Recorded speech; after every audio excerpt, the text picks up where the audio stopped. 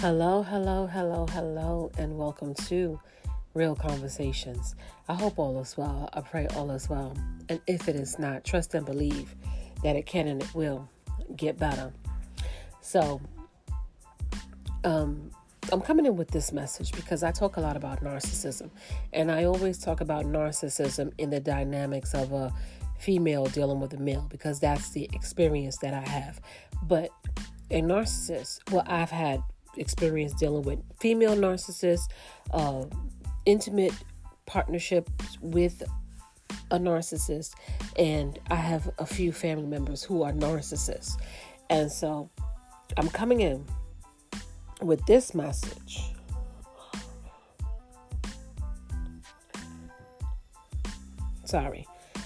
I'm coming in with this message because I'm noticing a pattern. And the other day, and I'm so mad because I had a whole conversation with my daughters about females. And in my life, I never really fit in with a lot of females. And it took me a long time to understand why. And if females, and I've always said this, I keep my circle very small. Females tend to be very catty. They tend to be very jealous. You know, they can be what you call the mean girls. And so when you get older and you start to look at the dynamics of your friendships, if you want to know who the narcissistic female is in your friend group or associates or your circles or your dynamic, people call it all different kinds of things. There's several things to look out for. And I'm not saying that they're all narcissists, but they have some very toxic and unhealthy traits or tendencies. So use it however it fits into your circles, right? So some things that you might want to look out for, some red flags, is the secret competition. And this is why I say you have to trust your intuition. You have to be able to take a step back and sometimes see things for what it really is. And you always have the mean girl. And I say the mean girl. I'm not saying that because some narcissists, they can be outright mean. But what I mean is the subtle mean. They won't be upfront mean. They'll do it in little sly and, coy like ways, like very covert, So there's different types of narcissists. There's covert, there's malignant, and there's it's another one that is not coming to mind right now, but overt. So it's more of like a subtle way, so you'll be in secret competitions with them. They always feel like they have to have, a one-up on you, whether it's through hair or clothes or designer labels or car or home or a partner. Oh, my husband bought me this, or my partner bought me that, or, they're very, they need attention. They're very, they attention seekers all the time. Everything has to be centered around them. They're always like in a victim kind of like state where, like the damsel in distress, like they always need help. They always need to be rescued. They always need to be pampered and coddled. And you always have to walk around their feelings and like that kind of thing. You see where I'm going with this? And they can be the mean girls. And so when the roles are reversed and it's something with you, and like I said, you could just not, those things don't matter to you, but they are very envious. They're very jealous. They are very watchful. They pocket watch you. They watch and study how you dress, how you talk. It's just something like you could tell there's something that that triggers you, and it's something that just feels off with them. It does not feel natural. It doesn't feel right. It doesn't feel authentic. It doesn't feel genuine. And it doesn't matter how nice you are to them. It doesn't matter how much you do for them. It's like you always feel like they are secretly competing with you. They're secretly jealous of you, or they're secretly envious of you, what the things that you have. And you may not even think that you have a lot. You may not think that you have it all together, or it's just something. And it seems like there's always some type of strife or like a stale air. And you can always tell when that person, and they'll say little smart comments or little passive aggressive comments that are like jokes that's not really jokes. And it's like when you hear it or when they say it, it catches you and you're like, wait a minute, what? And then at some point you're like, you think about it and it's like they said it in a jokingly way, but then it didn't feel like a joke. You know what I'm saying? So if you want to know who the narcissistic, toxic, unhealthy friend in your circle is, or person or associate, it's that person. These are some of the red flags that you have to look for. And then also it could be, like I said, competition between men. You know, they always have to have the attention. They always have to try to do something to stand out, to be seen, to be heard, to be validated.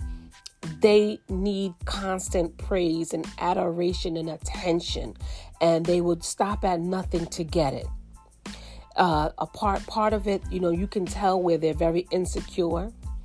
You can tell where they lack, and you're their person, you know, you're their friend. So you're in that intimate circle. So you can see how they also take on the persona of the Dr. Jekyll and Mr. Hyde, meaning they'll be out in public and they're, you know, loud and they're rambunctious and they're the life of the party and they kiki with everybody and they sashay around the room and they kiss and they hug and, you know, they have to do all of these antics. They always have to do these antics, and you're like, and you know that person on the flip side, and it's like they're nothing like that. When I say nothing like that, they're nothing like that, and you're sitting back and you're like, what? And they constantly pull on your energy. I'm telling you, it's just like the only difference is that you are not sexually entangled with them. But those are the kind of women that will sleep around with multiple men. They'll cheat all the time. They will always be in some kind of entanglement, some kind of love affair, some kind of squabble. They would always be in contact with their exes. I mean, their exes could literally have done the worst of the worst and they're still in contact with exes. Like they're always, put it this way, they're always going through some type of unhealthy cycle. Always. And it's like never ending, and they thrive off of it. It's like they need it, they want it, and there's no level of accountability. There's no level of saying, you know, I need to stop that shit, or I need to stop dealing with this. So like it's no accountability on their part. That's that victim mindset. It's like, it's woe is me. Like, oh, they always keep doing this to me. Oh, they keep always doing that to me. Oh, but you keep entertaining it. You see how that works? So, and then if you like with them, with that kind of mean girl spirit, like they can say whatever, they can say however. And like I said, when they say it, they're not really upfront with it. So most people who are not aware or not really paying attention, it would go over their head. But for some reason, you pick it up and you hear it and you're like, wait a minute, am I the only person that heard what she just said?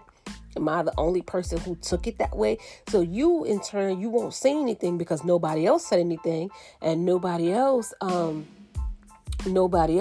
you know, paid it any mind, or nobody else, you know, really, you know, nobody really fed into it, and everybody kind of just like, fluff it off. And those are the enablers. Those are the enablers who won't put the mean girl in their place. You know, you always have that dynamic where, you know, you have those people, enablers, who just pacify it. Oh, you know, that's how they are. Oh, you know, she didn't mean it. Oh, you know, she just how she, you know, she's always like that. Oh, you know, they just pacify everything. Those are the enablers. And then you always have that. And then, so now it's like a secret animosity, that secret competition. You know what I'm saying? It's like, well, how do you prove it? And then you feel like if I say anything, here I go, here I am, him the one who have to always rock the boat, or here I am always the one who have to speak up, or here I am, gotta be the old, the one that's, really like going against the grain. Like it's always something. So you always feel like you're in a constant conflict with them. And then you realize that you don't really fit in. You don't really, and it's not that you're supposed to fit in. You are supposed to be who you are. You are supposed to be naturally who you are and authentic, walking your truth. But at the same time, a lot of the mean girls don't get put in their place. And then when you say something to the mean girl, now she's, woe is me, victim. She's crying and she's boo-hoo-hooing and her feelings are hurt and, she's feeling some kind of way.